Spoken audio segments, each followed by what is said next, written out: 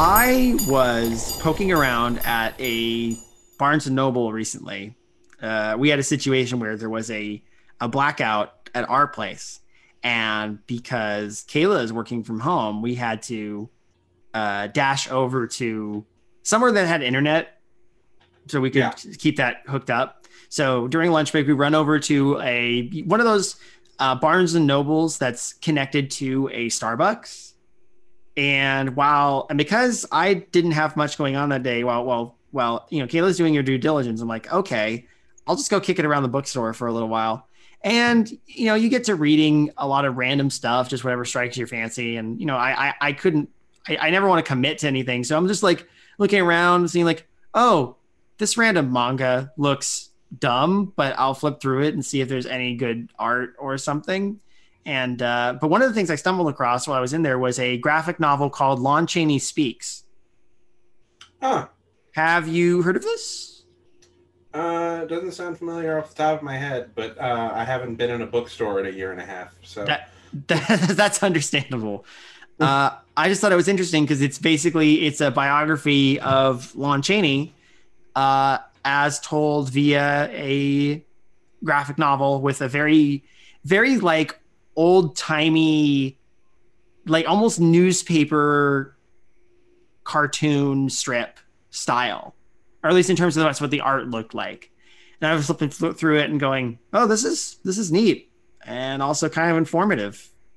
And of course, because of your significant heritage, I thought of you and thought, I wonder if Alan's read this or if Alan knows about it.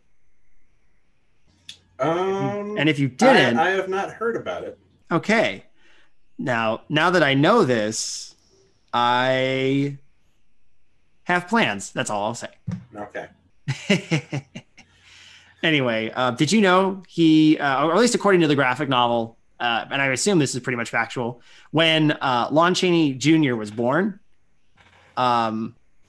he was born in like some snowy cabin up in the, like, I don't remember where it specifically was, but he's born in this snowy cabin and he wasn't crying. And so Lon, like a fucking boss, says, I got this. He grabs the baby that's, he's worried isn't breathing, and he grabs an axe.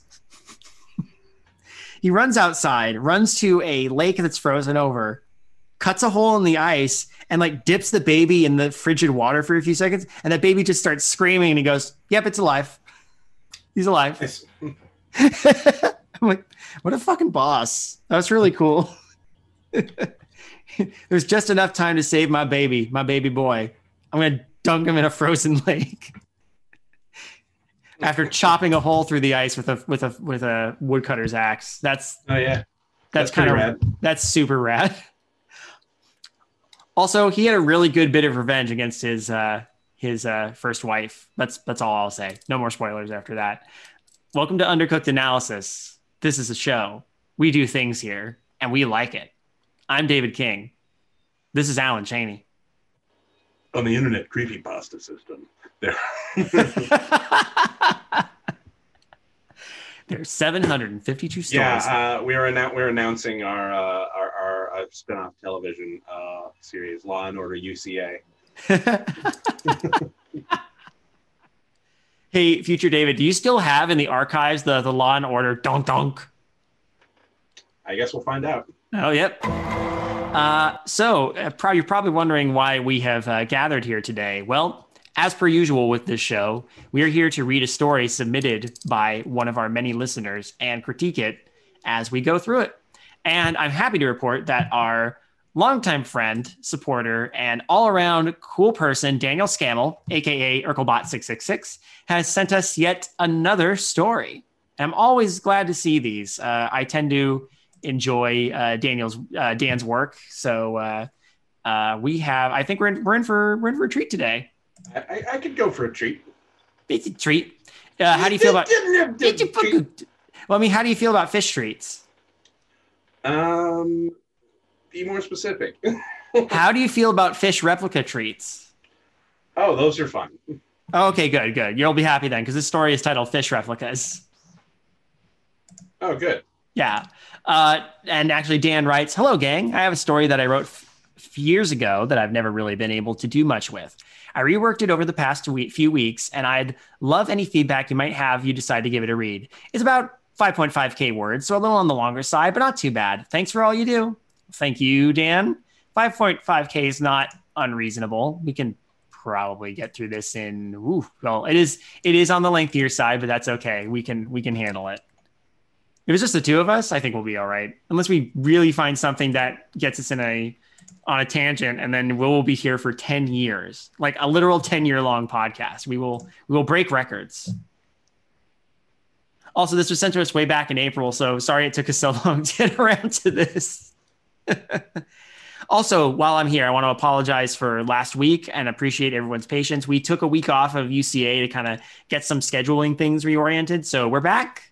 And from here on in, we should be all set for the bi-monthly release schedule. So yeah, are you ready to dive right into this? In the criminal justice system, some crimes are perpetrated by criminals with no face. Sometimes children's shows have disturbing episodes not released to the general public. Some dickheads read about it. These are those dickheads. We could get the doink doink after that. You know what makes it even better though, Alan? What? The fact that you said doink doink and you referred to us as dickheads before that. Yes.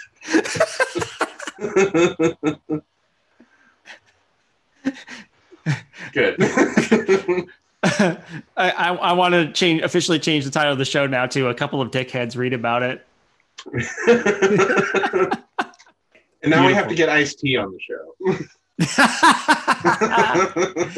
I mean, I know him pretty well. Do you think I'll give him a call? Yeah. You know, I'm sure my man will be down. You know, no big. But in the meantime, this is Fish.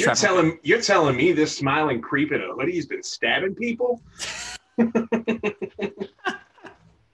Award-winning fish replicas, 90-day delivery. Travis's eyes widened, seeing the advertisement. It raised so many questions in his mind. What could it mean? What purpose did it serve? What do you do with them? Do they go in replica fish tanks? Perhaps most importantly, why not just get a real fish? Real fish diet. Real fish diet. Real fish can't sing when you press a button underneath them when they're mounted on your wall.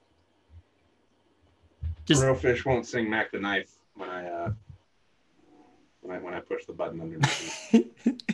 Have you ever seen the video? This is like old YouTube, but it was like yes, the I absolutely know what you're talking about immediately, and I used to watch that and like fucking laugh so hard I couldn't breathe all the time.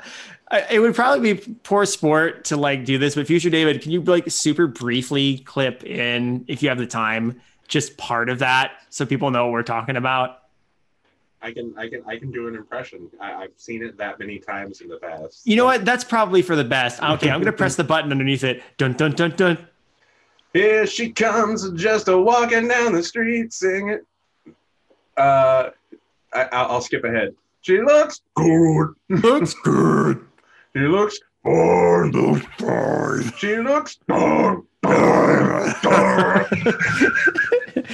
I sometimes do that with people. I'll go like who know it. I'll just be like, "Look good, looks fine." After longer than he'd like to have admitted, Travis realized that these were trophies, reproductions of fish that one had caught and wanted mounted, but couldn't get taxidermied, or perhaps fish that had been thrown back, or maybe cooked and eaten. Okay, interesting concept. Do you have to describe the fish? Do you tell fish stories to these people in order to get your fictional fish? Yeah. Interesting.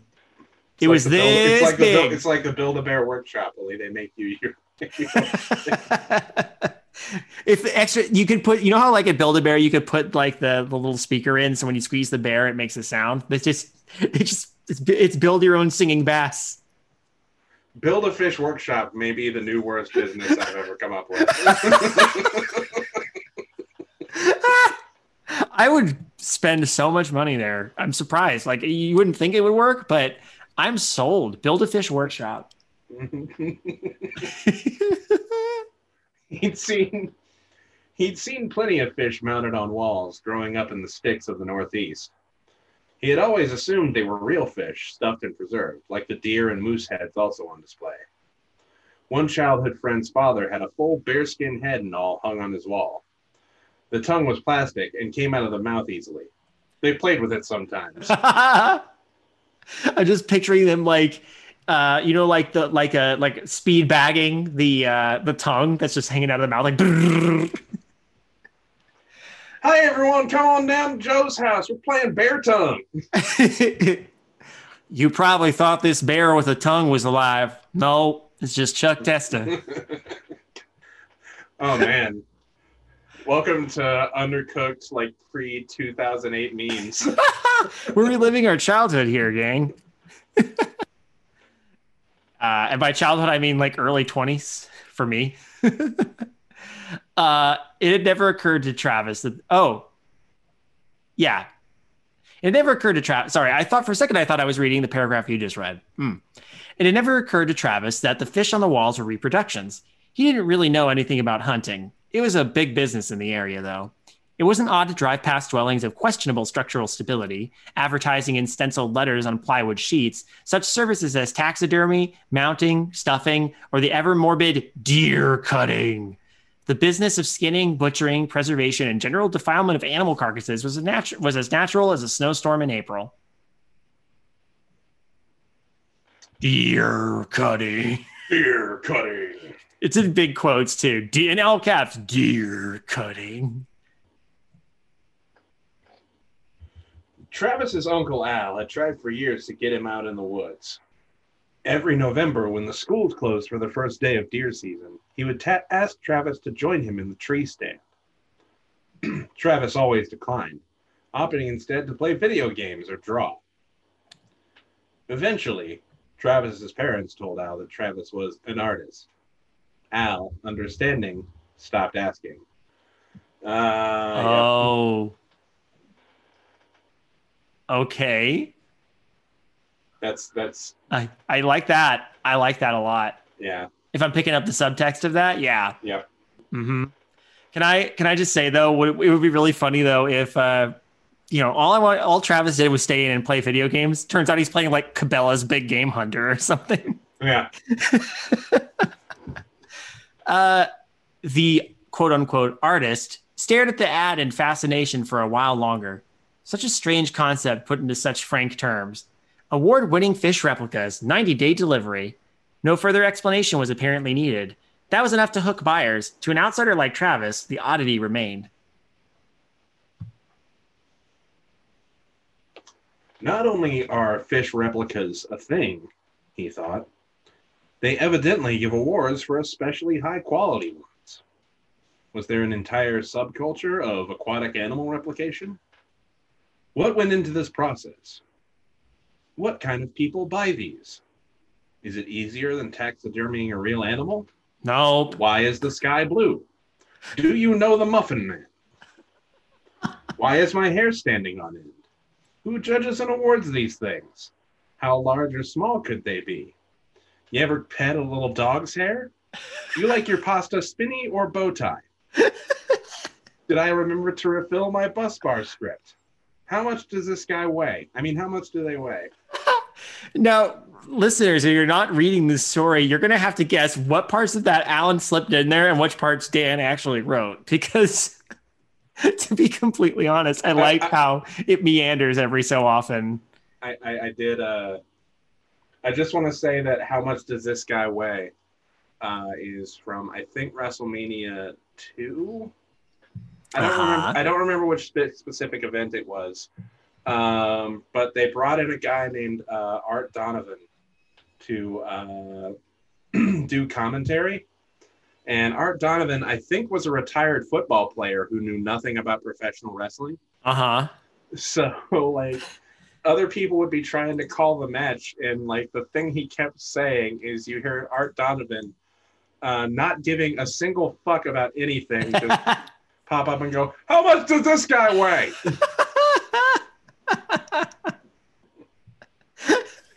And no one else gave a fuck too, because the other best thing about that is when one of the other commentators introduced him. It was Gorilla Monsoon, and he completely got his name wrong when introducing him. Gorilla Monsoon got the name wrong? Yeah, because he was like, joining us here on commentary, Art O'Dono.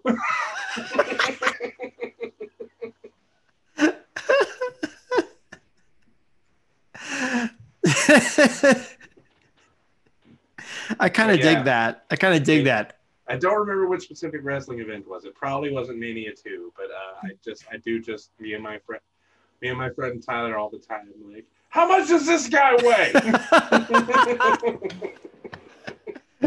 Do you ever put? You should put that up there as an inspirational quote. Have it quoted to Art O'Dono. Yes. Oh man. In all seriousness, I'm digging this so far. Yeah, me too. I like the characterization. I like the little details. This is weird, and I like it. Yeah. The characterization is specifically what I was going to point out.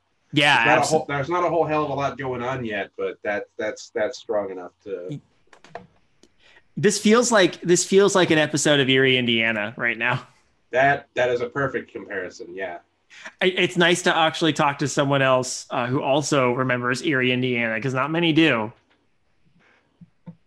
Travis, I had after the original series, they had some Scholastic books that were their own standalone stories. Oh, and I had a bunch of them. Oh shit! I had no idea. I just remember the show. One of them dealt specifically with him actually talking to a character I think we only ever saw in the intro, which was the guy who was clearly not dead Elvis.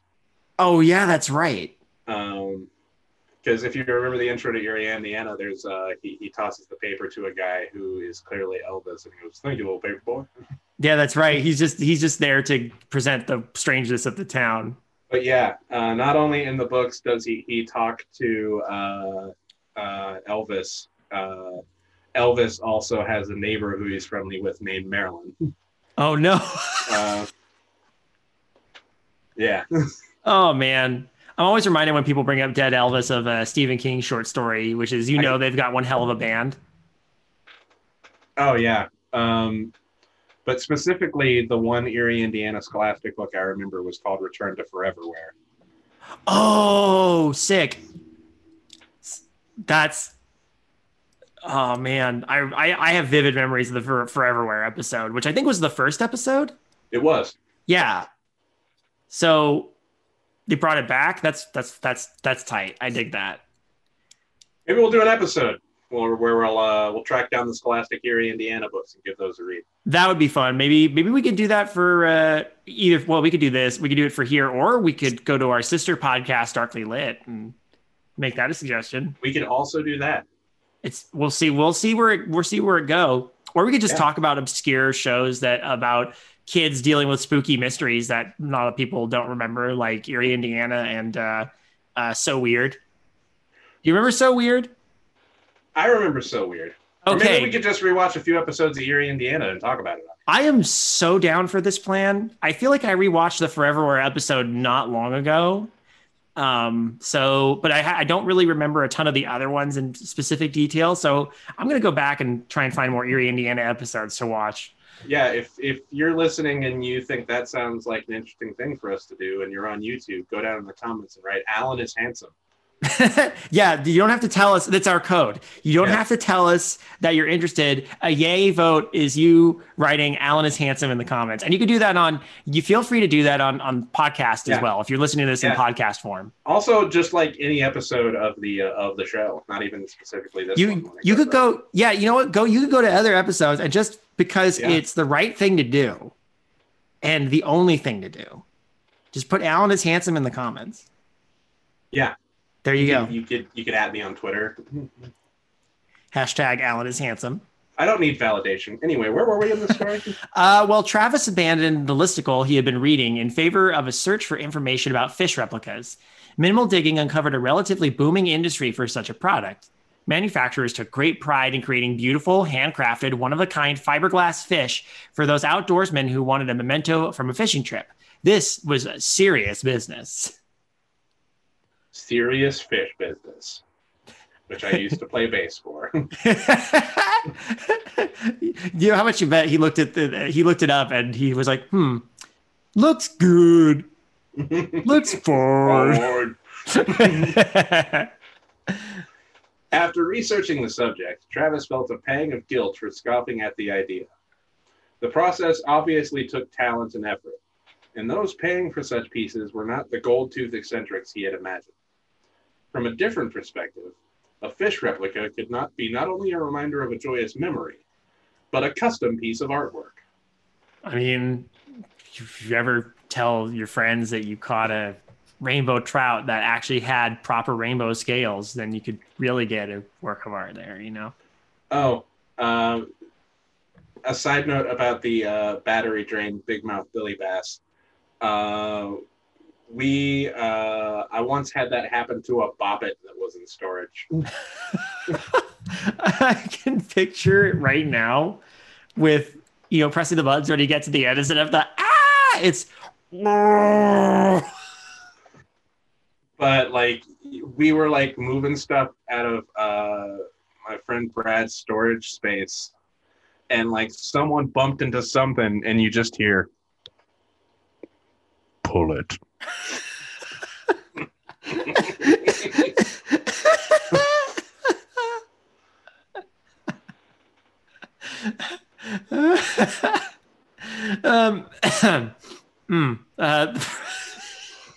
Bobber to start.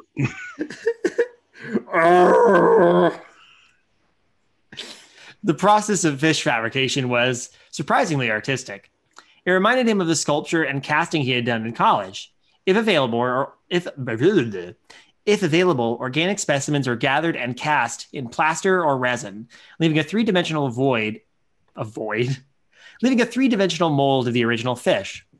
The molds were used to make a flexible silicone cast, which could be posed, set, apparently even adjusted in size to an extent to fit the client's wishes. This made for versatile and reusable molds. The molds were recast in resin or fiberglass to create a sturdy... Let me take that again. The molds were recast in resin or fiberglass to create a sturdy, lightweight, and durable product ready to be further sculpted, sanded, and painted to appear as lifelike as possible. Boring. No. It's entertaining, but me trying to read it out loud is like, wow, the process. No, it's I'm more interested in the three-dimensional void you created. I am a three-dimensional void. Which I think like defies some of the laws of physics. A little bit, but then again, black holes are a thing. So yeah. Aren't those kind of three-dimensional voids?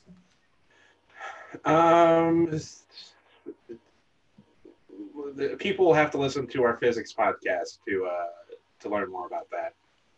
Oh, under flux analysis. Yeah. Where we both definitely know what we are talking about.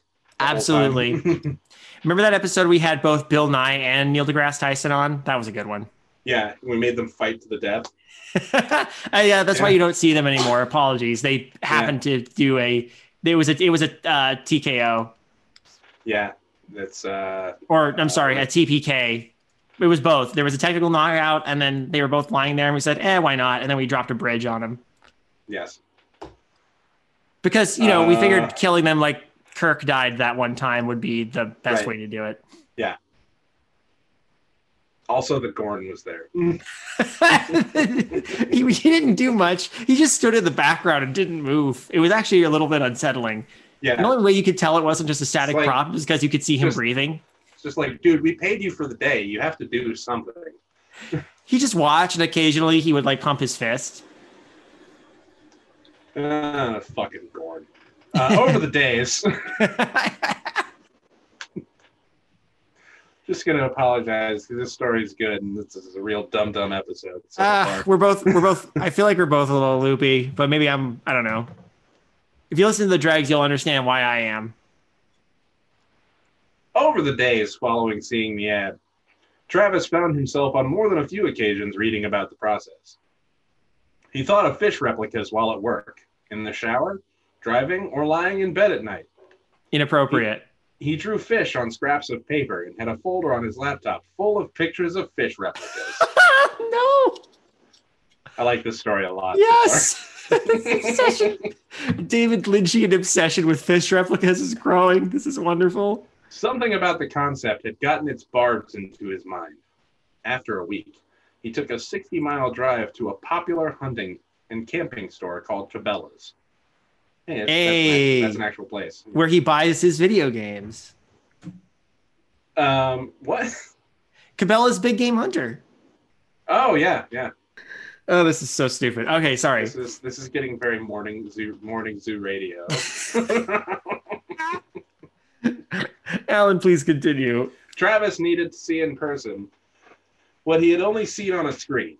He sat in his car for several minutes before entering, steadying his breathing, wondering if he should enter or drive back home. He was getting hot over fish replicas. This is bad.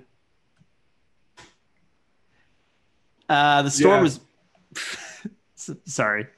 The store was massive and filled with all manner of dead animals and poses, suggesting that they had forgotten the fact they were, in fact, dead.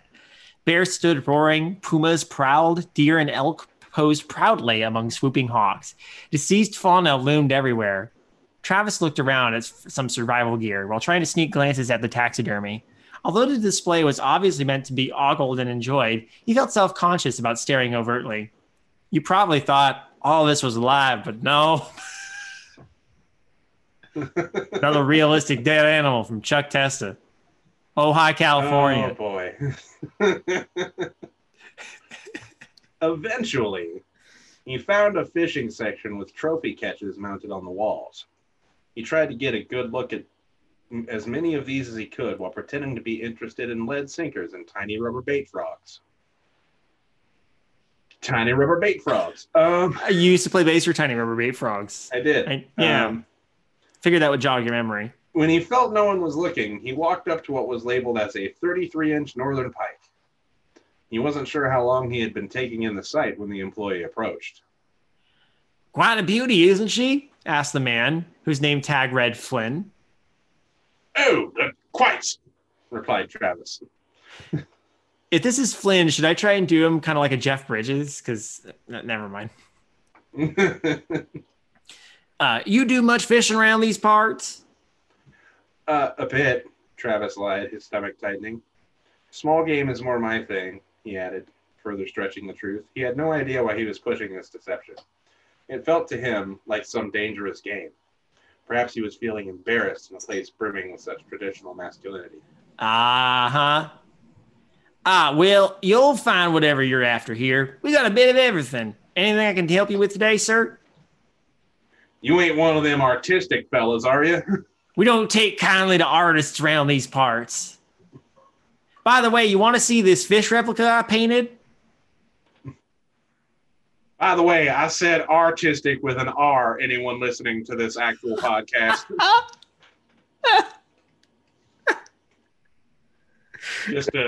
Just to make absolutely certain of that. I could have made him a pirate and been like, artistic. Travis flushed and choked out an answer.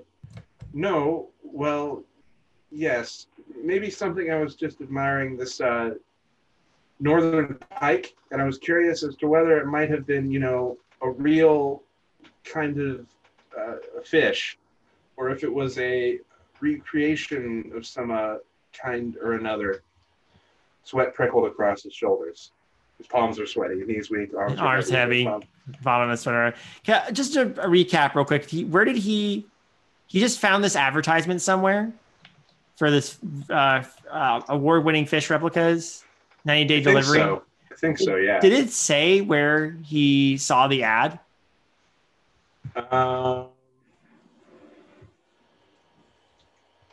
So I'm scrolling back up and I can't remember. I don't know if it matters too much just based on where he is, but. I don't think it said where he saw the ad. Okay. Just curious. Floyd, wait a minute. Floyd seemed only slightly aware of Travis's social ineptitude. Most of what we have here is the real deal, mostly donated by generous hunters and fishermen. By the way, my full name is Flynn Floyd. Flynn Floyd. Just want to point that out. It was Flynn before. It's Floyd now. And then it looks like it goes back to Flynn again. If you make him Flynn Floyd, and that's his last name, that I'll accept that. Flanagan Floyd. Flanagan Floyd of the Arkansas Floyds.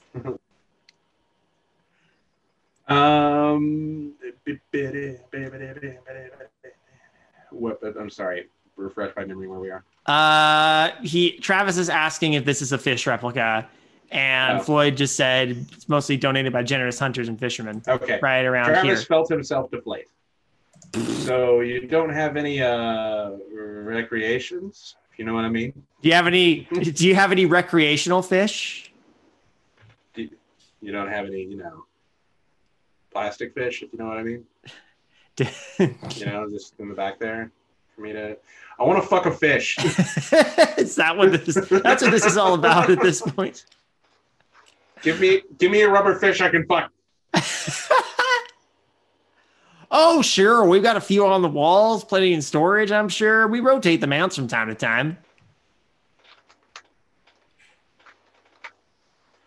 Are there any out that you know of? I'd like to see one if it's all right.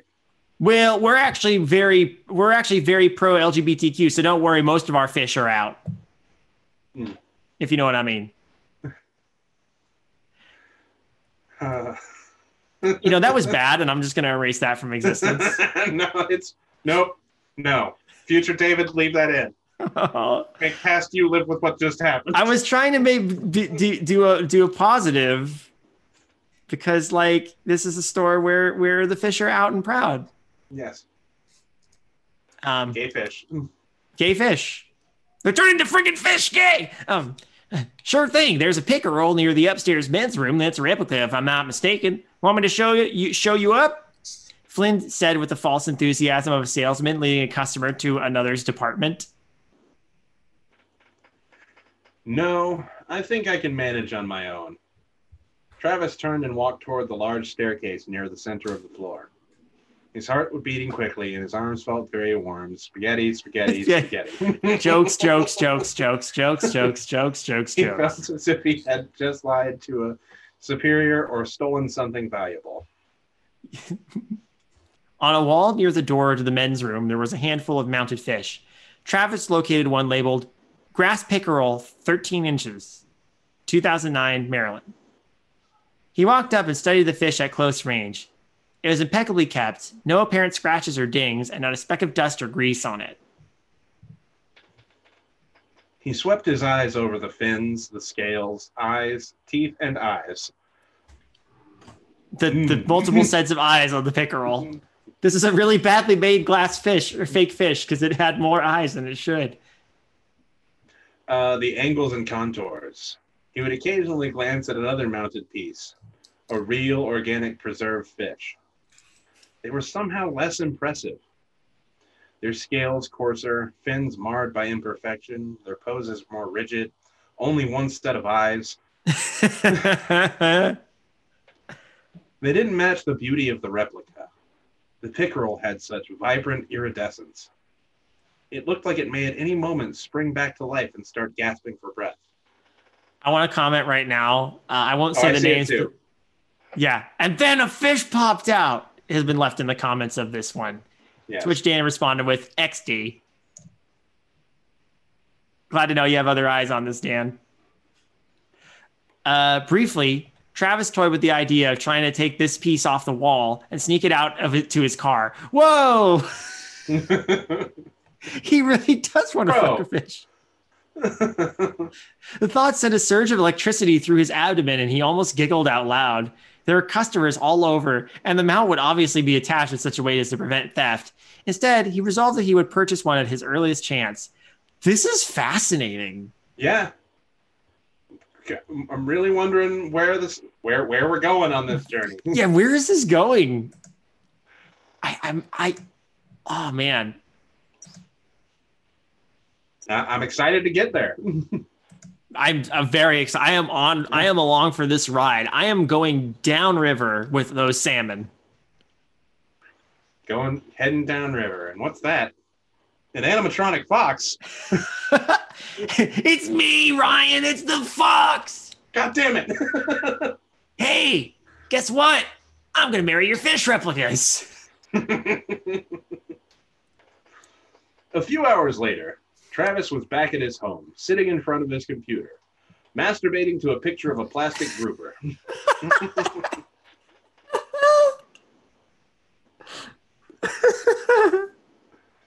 That didn't actually happen, everybody. No, sitting in front of his computer. He went straight to the website of a prominent fish replica manufacturer before realizing he didn't know what kind of fish to request. He spent the next several hours researching various fish species: freshwater and saltwater, lake and stream, Atlantic and Pacific. The volume of fish was staggering. He gave up, overwhelmed, and considered calling out sick from work the following day. He didn't. It wasn't until 2 days later that he was finally able to choose a fish, a black grouper. Simple, but still interesting, with fascinatingly mottled skin, beady black eyes, a ridged dorsal fin, and an overall powerful, ominous look.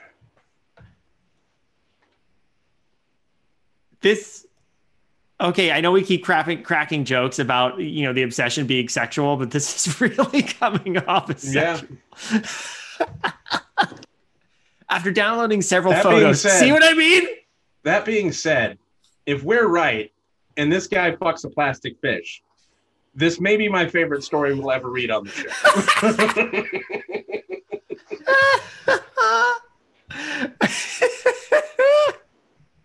After downloading several photos, he contacted Advanced Taxidermy and placed an order for a custom-made 36-inch black grouper in a dynamic pose.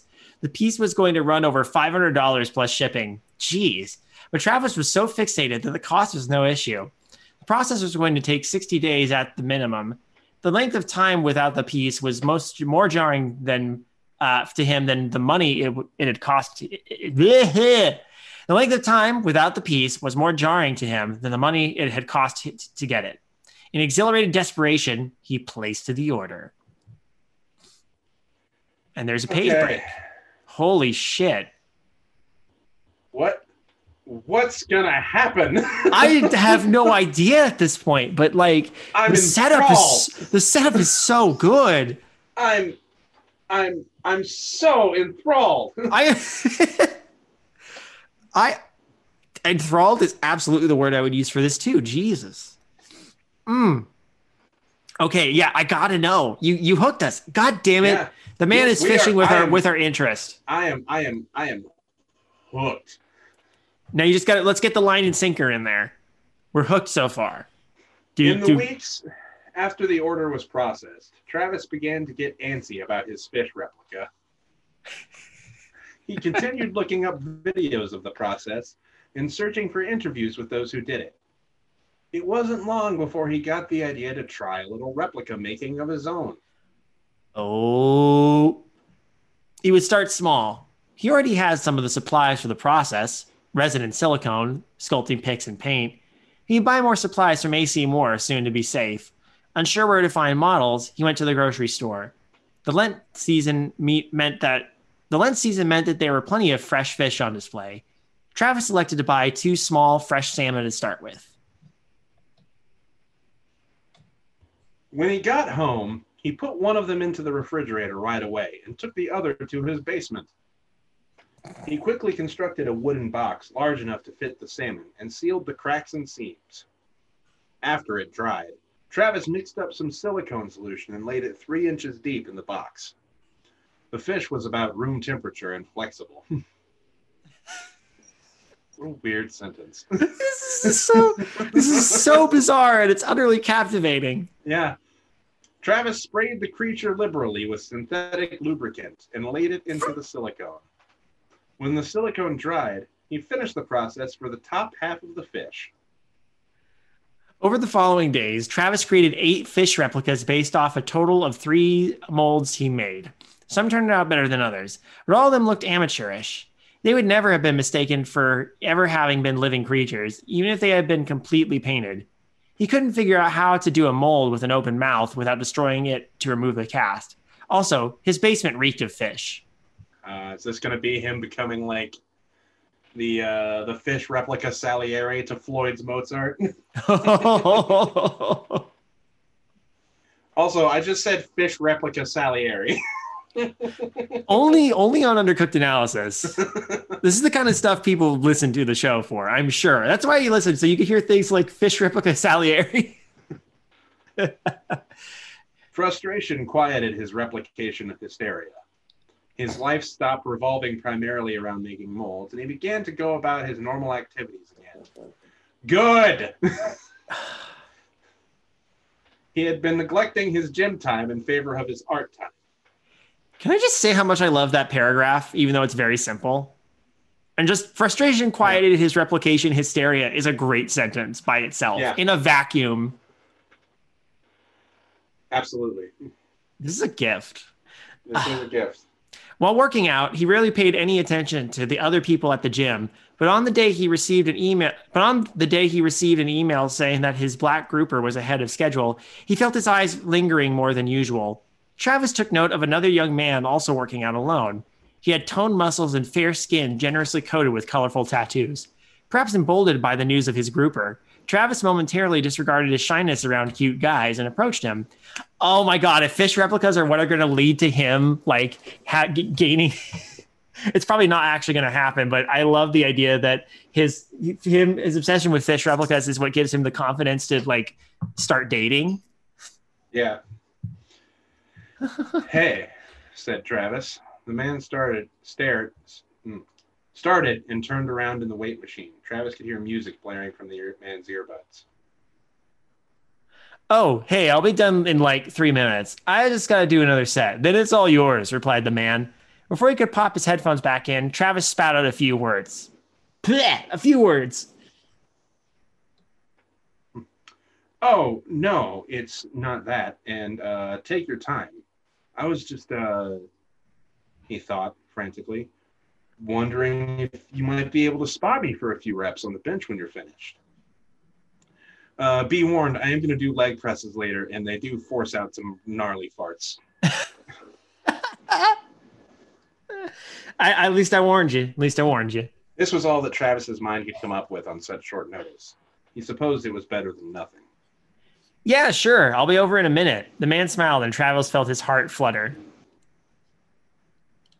I have a bad feeling about this. Not because of this, but I have a bad feeling that because I'm not sure a gym is necessary. Is a gym necessarily the best place to like, you know, pick up a date? No. I figured as much, especially. I'm going to the gym a little more. I'm going to say this to everyone listening. No one's there to date. If you're making eyes at someone, male or female, just leave them alone. Mm-hmm. They're there to do something. This is an UCA PSA. Don't date people at the gym. If someone approaches you, fantastic. If someone's got headphones in, they have not made eye contact with you once, and they're doing fucking lunges, don't bother them. Hence this being a little awkward. Yeah. And it gives me a bad feeling. It gives me a feeling like I have an inkling now where this might go. But I'll tell you my theory at the end if it doesn't happen, but I'll confirm it if it does. Okay? Okay. Right here. As Travis walked over to the bench and barbell, he realized that he hadn't lifted free weights since high school and didn't know what plates to add to warrant a spotter. He added a few and hoped it seemed adequate. The man walked over after wiping down his machine. When he approached, Travis introduced himself. Thanks. I'm Terrence, by the way. Travis felt a churning below his ribcage, as though tiny piranha were caught in a feeding frenzy within him. He had no idea what had possessed him to lie about his name. Fear? Shame? At the time, it seemed the right thing to do. Maybe he should have ordered a piranha fish replica. I was literally about to make a joke about piranha fish replicas, and there it is. Damn, Daniel. Nice to meet you. I'm Byron, Lord Byron, replied the man. You all set? I think so, said Travis, sitting and laying his head on the padded bench. Here goes. Travis succeeded in getting 2 reps in before he realized that he greatly overestimated his ability to lift. On his 3rd rep, he needed Byron to ease the bar up, and on the 4th, he nearly crushed his own esophagus. The bar tipped hard to the right, and the plates, which Travis had not clamped, began to slide off. Thinking quickly, Byron slid the weights back on and hoisted the bar up and back on the rack. Jesus, you okay, man? Asked Byron, kneeling down. I think so, Travis choked. I'm usually on the machine. I never use the free weights. You think? Byron said. The lightness in his tone made Travis avert his gaze. Maybe stick with the machines. Good idea, Travis said weakly. I think that's going to do it for me today. Thanks for the spot. Not a problem. Travis meekly wiped down the bench and walked to the locker room. He was mortified and his neck ached. He spent a long time in the shower, not realizing that the water was slowly turning icy as he counted measured breaths. He had taken a chance, which was odd for him. It was uncomfortable, but he had survived. Maybe he could take another. Please don't. He wondered if there may still be a way to get to know Byron. After showering, he left the locker room and saw Byron on an elliptical machine. He watched the man's muscles tense, stretch, and contract. His tone was defined, well-built but slender. His calves and biceps didn't have that pantyhose stuffed with potatoes look that some skinnier guys got when they worked out. Travis approached him once more. So Byron, he stalled as Byron removed his earbuds again. I really like your poetry. You writing with, Percy Shelley. Don't tell me you need another spot, Byron said, laughing. I'm not sure this gym's insurance could handle it. The levity settled Travis's nerves. No more of that, Travis flushed, catching himself looking at Byron's eyebrows. He remembered that he had neglected to pluck his own and turned his head. I was thinking, I owe you one for saving my neck back there. How about you let me buy you a beer in a while?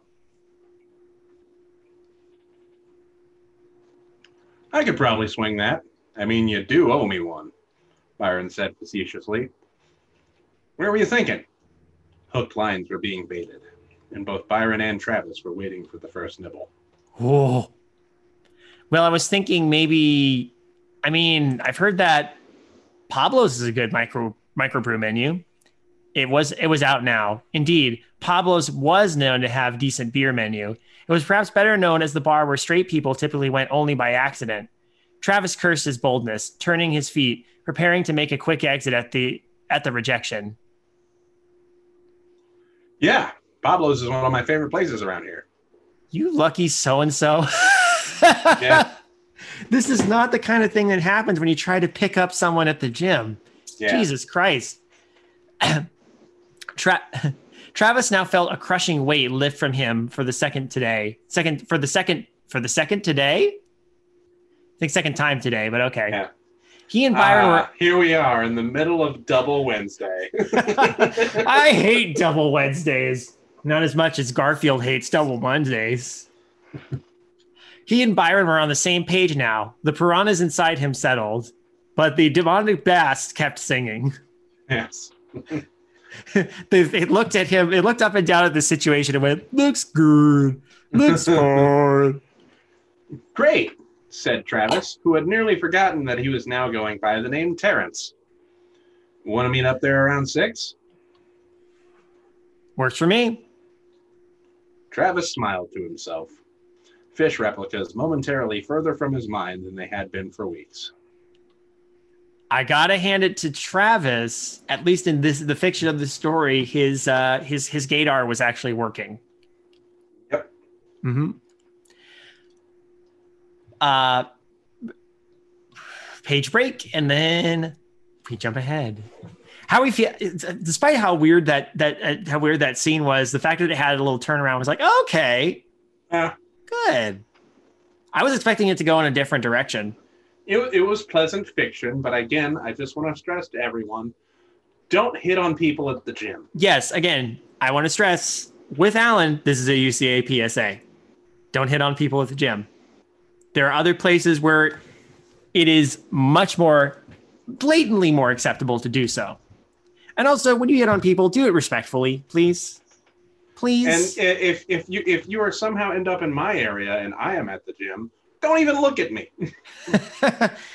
In fact, don't even be in the same space. Leave. If you show up at the gym and I'm there, get the fuck out of that gym. This is Alan's gym, and it's Alan's time. This 24-hour fitness now belongs to Alan Janey.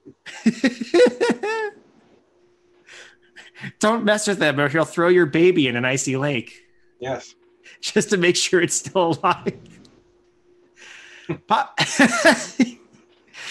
Pablo's Tavern, quiet at 9:20 on a Wednesday. Byron and Terrence, nee Travis, were sitting at a booth near the corner window for a sense of privacy. Travis bought the first round at 6:15, and from there they switched off until they couldn't remember whose turn it was. After 3 hours' time, they decided that they had probably ought to leave Pablo's or risk bankruptcy. It was still early, but neither one had much money, nor another place to go. In the lot, Byron asked Travis where his car was parked. I walked here. I don't live far, replied Travis. Well, you ain't walking back. Come here, I'll give you a lift. It's the little blue Hyundai. Also, don't drive drunk. This is just these people.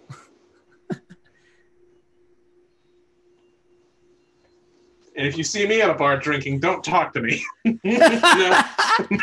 that one's not true. Come say hi. Alan gives great hugs. Yes. But please ask nicely for one. True. If you insist, sir, Travis replied. He typically didn't drink much, and all the beer had made him feel light and buoyant, like a jellyfish. He wondered if one could make a fish replica of a jellyfish. Probably not, but, you know. The two of them hopped in the car and listened to the radio on the 5-minute jaunt back to Travis's. This is me, Travis motioned to the split-level home. Holy shit, you got a whole house? Sure beats my apartment. It's not much, said Travis. Do you want to come in?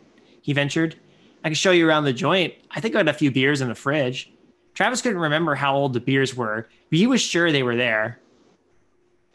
Sure, said Byron, melting him with another smile. Fish replicas. As long as it doesn't smell like fish. Fish replicas seem to be solving all of Travis's problems right now.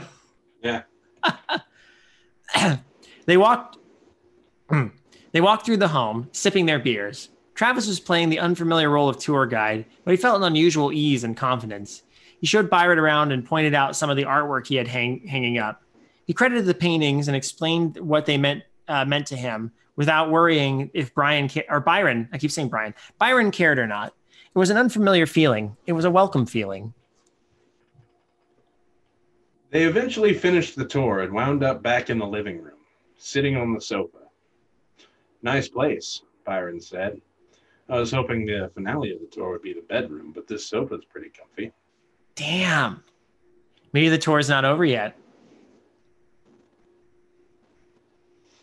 I hope not.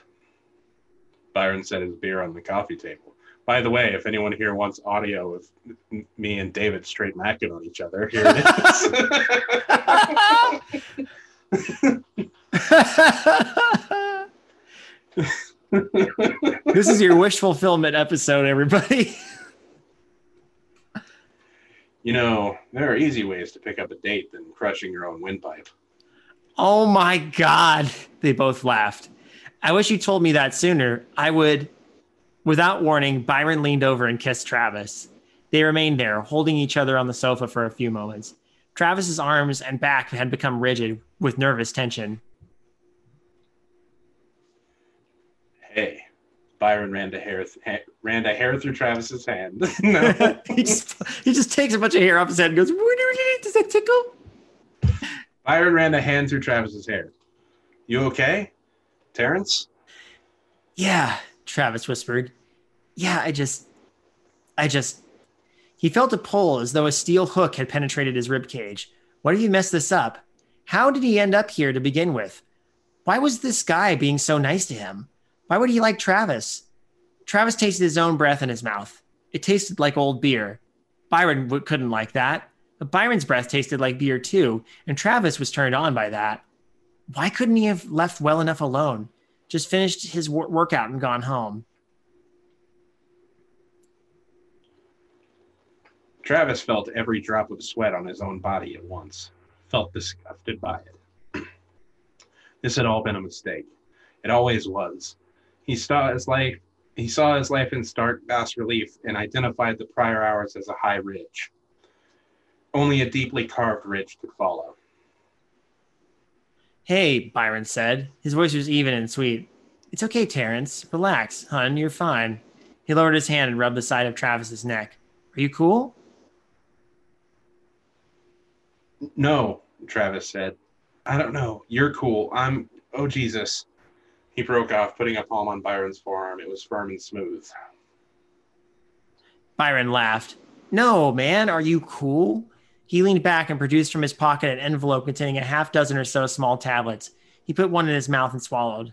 This'll help you relax. It's just a little Molly. I think you'll like it. Oh, shit. Oh, damn. Oh, no. Oh, Travis, no. Travis stared at the capsules, small, colorful, shiny. They were pretty. He took a pill and swallowed it. Thanks. Everything's about to go belly up, to use a fish metaphor. Right. They talked for a while as the pills took effect. Travis did relax again, just like Byron said. They talked about Byron's tattoos. There were curled dragons and birds and flowers and vines and logos for bands Travis didn't know of. They wove together up and down his arms and shoulders. He noticed that most of these bands were bands that Alan Chaney had played bass for. Yes. He had taken his shirt off, and Travis saw that they played down his chest and abdomen as well as across his back. He was a canvas of greens and pinks and blacks, and Travis found himself mesmerized and eased by the art.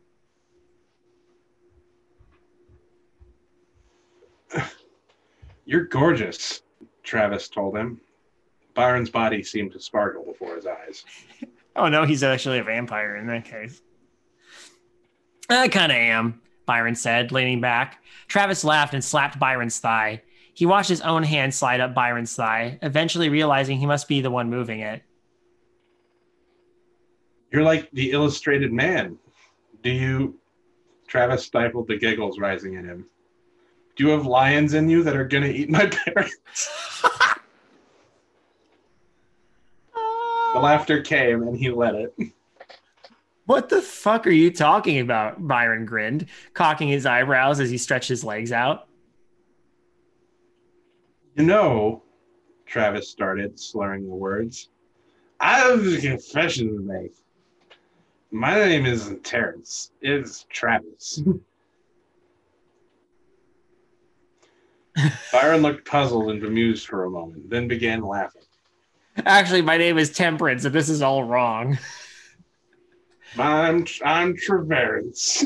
I'm Trevarians. I'm Tervis. I'm Torgo. I take care of the place while the master is away. Now tell me how many lions are in you. Some people have 2 wolves. Other people have 2 lions. How many Those lions will eat your parents. Are you a wolf? One wolf will devour the other wolf. The other will just will just eat your parents. You're such a weirdo, said Byron. If you're going to use a fake name, why pick something so close to your real name? I don't know, replied Travis. I panicked and it was the first thing I thought of. His head swam and he was very warm, though he no longer cared how much he was sweating. Well, next time, try to think of something a little more interesting. Something that doesn't use the same basic group of letters as your real one. The words swam in Travis's mind, darting back and forth. Same basic group of letters, same basic group of letters, same basic grouper. The grouper, or a giant sea bass. If you think that's weird, come check this out, said Travis, standing up woozily. Looks good. Looks fine.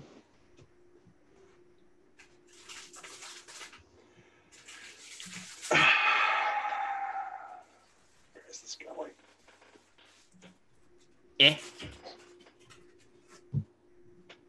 Yeah, sure, hang on, replied Byron, taking another pill and offering one to Travis. Oh no. I'm feeling Travis trailed off, momentarily distracted by the minnows swimming in Byron's blue eyes. You're sure this is just Molly?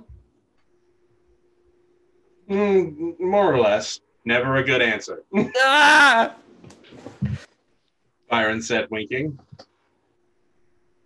Travis led him down into the basement and began explaining to him his recent obsession with fish replicas. He showed off his studio and a few of his failed attempts at making plastic fish. Whoa, you weren't kidding. You are a weirdo, said Byron. Travis feigned indignance. As you'd have expected such a lack of culture and artistic appreciation of a meathead from the gym.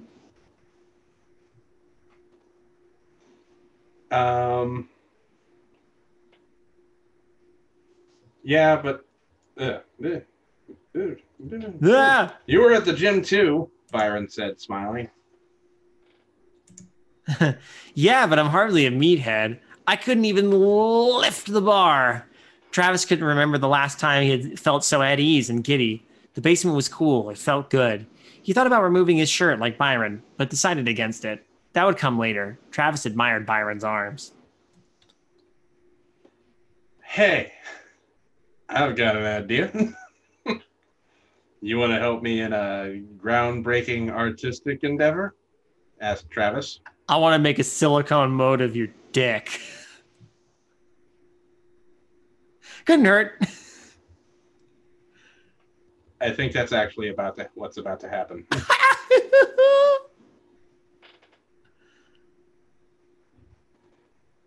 I wasn't able to do this on my own, but with a model, it should be a piece of cake.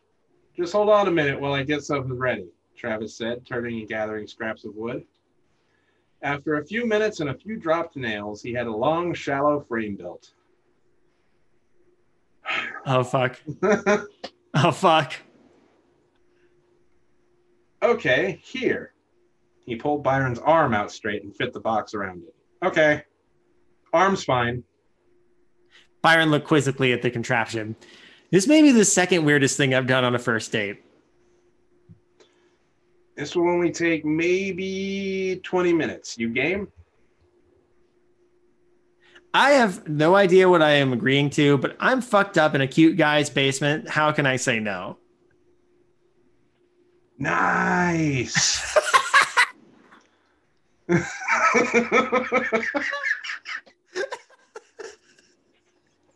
Nice. Nice. Nice.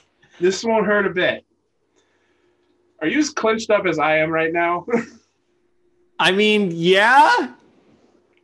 For like whatever's about to happen. This is going to go very badly. This is going to go so badly. Travis said as he sprayed Byron's right arm with the synthetic lubricant. It'll feel a little warm, but that's all. He clamped the box, set it on the workbench so that Byron was in a comfortable position, and then began pouring liquid silicone through a funnel into the box. Some dribbled out, but he had done a surprisingly competent construction job considering his condition. Sure thing, Michelangelo. It smells like fish down here.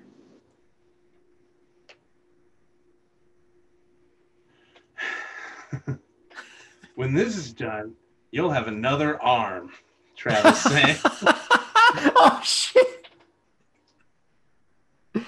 Travis sang what he said next to the tune of the music that had started playing in his mind.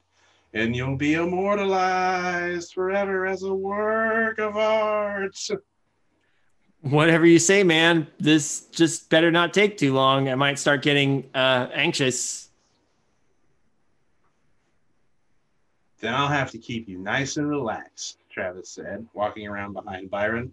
He started to rub Byron's shoulders and massage his neck. Byron said in a dreamy voice, "Keep that up and you can make a mold of any part of me you want." I'm Reading so uncomfortable. I know. Is it weird too to say that the part about him having another arm and then also him being covered in tattoos is making me think of the dream you described in this choice drags we did before this? I was thinking about that too. He's gonna have a second torso by the end of this. It's not a mold, Travis whispered in his ear. It's a fish replica. Travis heard words being sung to his mind music now. They were in a language he didn't know but immediately understood. He was unsure how much time he spent rubbing Byron's shoulders, but by the time he snapped himself out of the musical daze he was experiencing,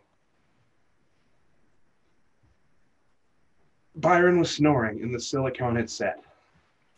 He unclamped the box and slid the silicone mold off of Byron's limp arm, his body lurching as Travis pulled. He set him upright in the chair again and fished the envelope from Byron's pocket. He took 2 more of the pretty pills. Oh, no. Travis began working. I will say right now, this is going where I thought it was going to go. Remember, I put taking that pin out. This is going where I thought it was going to go. We'll see if it fully gets there. But the silicone molding, I think we're getting there. Travis began working, deciding to use the mold of Byron's arm immediately for a fish replica. He filled it with another silicone solution so that the fish replica would remain flexible and able to swim. While that was setting, Travis listened to more foreign music in his head and stared at the fluorescent overhead light tube, which was swimming with tiny iridescent fish replicas of all colors. Byron was such a nice boy. He had let Travis turn his arm into a fish replica. Out of context, that is the best. He likely wouldn't mind helping out more. In fact, didn't Byron just say that Travis could make a fish replica out of any part of his body? Travis was pretty sure that was what he had said, and that translucent wall-eyed pike swimming through the air next to him assured him that Byron had indeed said this. Yep, this is going exactly where I was going. Travis picked up a rough-cut hacksaw from the pegboard on the wall. Its blade was jagged and sharp, not quite like the ridge of the North American green sturgeon, but close enough. He used the green sturgeon to slice into Byron's gullet. Yep. Yep. It cut more easily than he expected. Travis didn't even have trouble cutting through the operculum. Oh.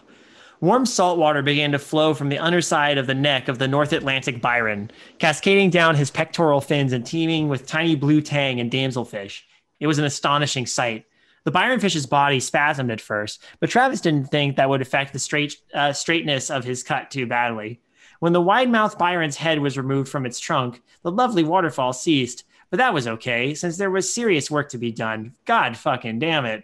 Son of a bitch. That's why you don't fucking do Molly. Hey everyone. If we're keeping track of the lessons from this episode, another UCA PSA. Let's start off with don't hit on people at the gym. Okay, that's rule number 1. Don't drink and drive. Mm-hmm. Wait, can we add don't do Molly ever? Yeah, don't do Molly ever. Don't do drugs. Yeah, drugs are bad. Don't do drugs.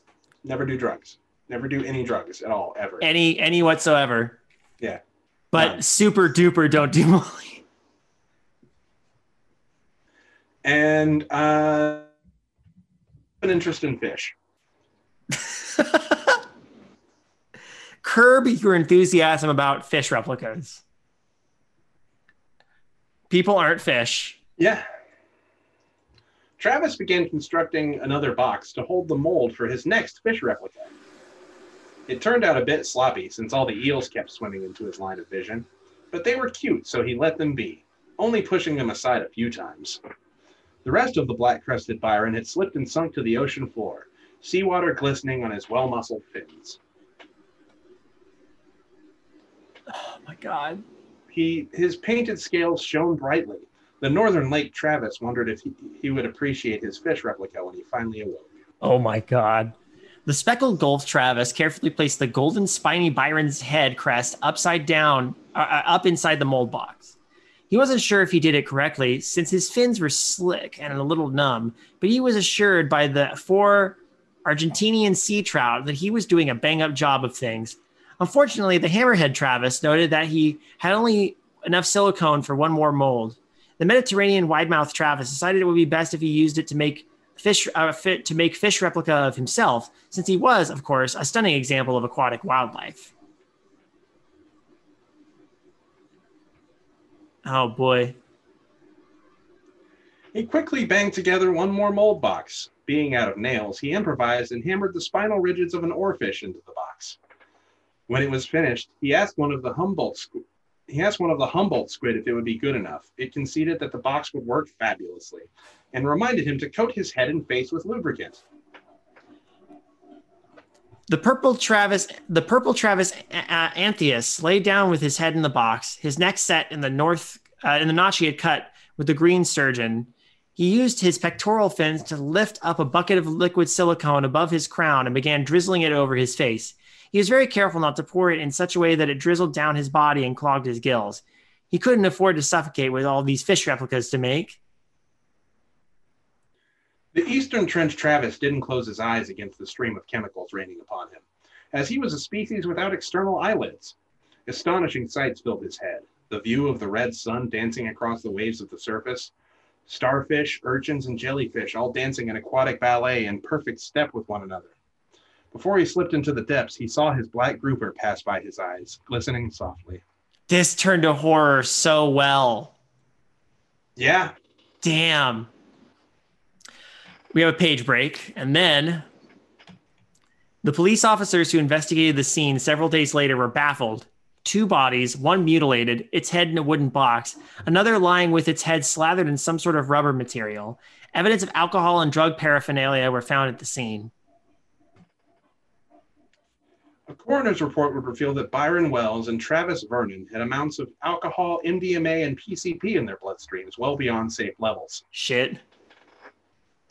In a detail that never left the autopsy room, when the silicone was cut and pulled from around the head and face of Travis Vernon, the material was imprinted with a nearly perfect mold of his face, smiling and serene. Family members could only speculate what had happened. Bad trip was an equally accurate and unsatisfying reasoning. To further add to the mystery, the day police entered the home, there was a large package on the front step. It was examined and given to the next of kin, Travis's parents. When they opened it, they found a large and very realistic model fish of some kind.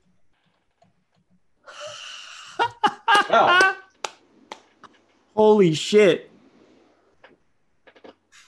This was great. This was very good. Incredibly unsettling. Yeah, super, super unsettling. I think we both talked. Yeah, I was very uncomfortable. You did a very good job making us both very uncomfortable with this story. Very early on too, but fascinating. Damn, this is phenomenal. I really don't have much to suggest with this one in terms of what I would tweak. I think it's a pretty solid draft. Other than a couple of little details, small punctuation, grammar things. This feels like a finished draft, pretty much. Yeah, absolutely. Just do my man Flynn a solid and give him the last name Floyd, and you're all set. Yeah, Flynn Floyd. Flynn Floyd, the greatest supporting character. I don't know if there's much more to say apart from a freshness rating. Yeah. I think we kind of covered it as we were reading. Again, anything grammar wise, I think we called out as we were reading. Yeah. But no, yeah, really, really, really fucking good. I think you need to throw this story back and let it free, let it into the wild, let other people read it. I think you've got a solid draft on your hands and a top-notch, unsettling horror story with a very, very different premise. But don't talk to anyone at the gym. Yeah. I don't think we need to tell Dan that. I think he understands. Hopefully. Yeah. I mean, I hope this is a cautionary tale. Yes. This is what happens when you talk to people at the gym. You know what this feels like? The reefer madness of talking to people at the gym. Yes. You talk to one person at the gym and you end up on Molly pouring silicone over your face after you murder your would-be boyfriend. Especially these days, you don't know who's vaccinated and who's not. This is true. This is very true. Hey, don't forget, gang, there's still a pandemic, even if some of us are taking steps to slowly get out of it. Just be careful out there, all right? This has been another UCA PSA. Yeah. I will give this, let's see, in terms of freshness ratings. Oh, yeah, I know what to give this. Looks good. Looks fine. That's my freshness rating. That is a good freshness rating. I will give this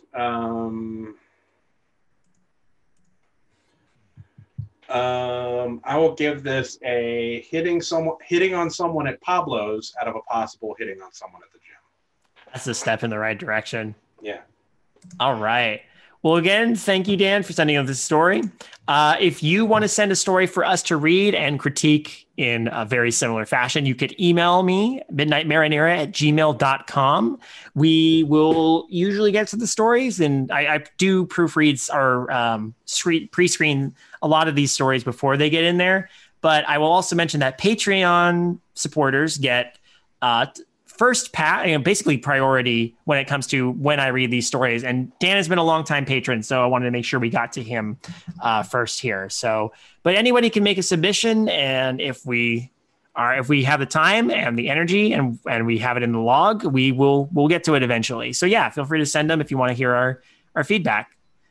Also, be sure to check out the other podcasts on the Creative Horror Network. Podcasts like Darkly Lit, as mentioned previously, Midnight Marinara, The Witching Hour, Trick or Track, stuff like that.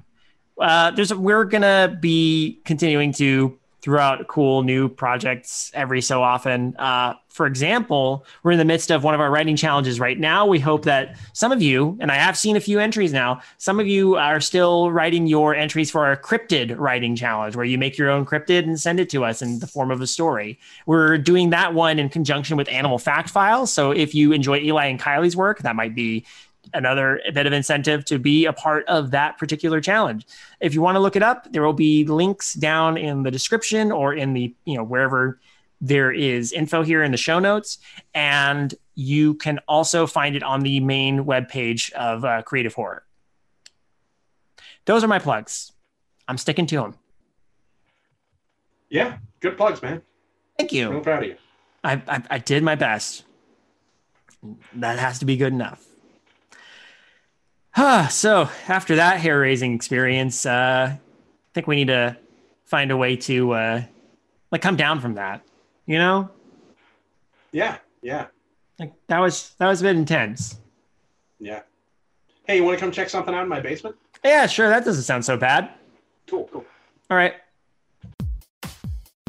Good evening, intrepid listeners. This is the Pasta Shade, the host of Midnight Marinara, and this podcast is part of CreativeHorror.com, a network of podcasts and creators working together to build a constructive community of horror fans. For more content like this, visit us at CreativeHorror.com.